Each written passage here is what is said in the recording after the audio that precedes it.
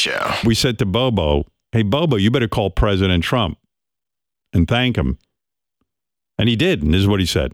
Hi, President Trump. I just want to thank you for doing what you promised that you said you were going to do during your campaign. You lived up just about to everything you wanted to do, with the exception of the Common Core.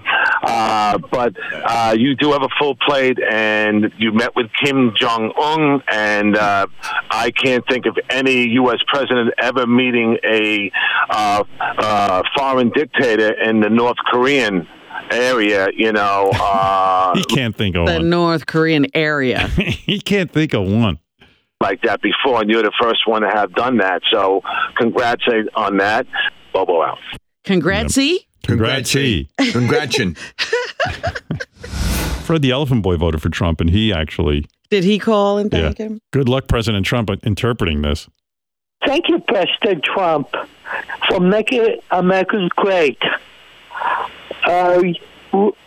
You took a nation with a influx of illegal aliens into the country, and you try your best to prevent them from coming here and using the normal resources for coming into the country.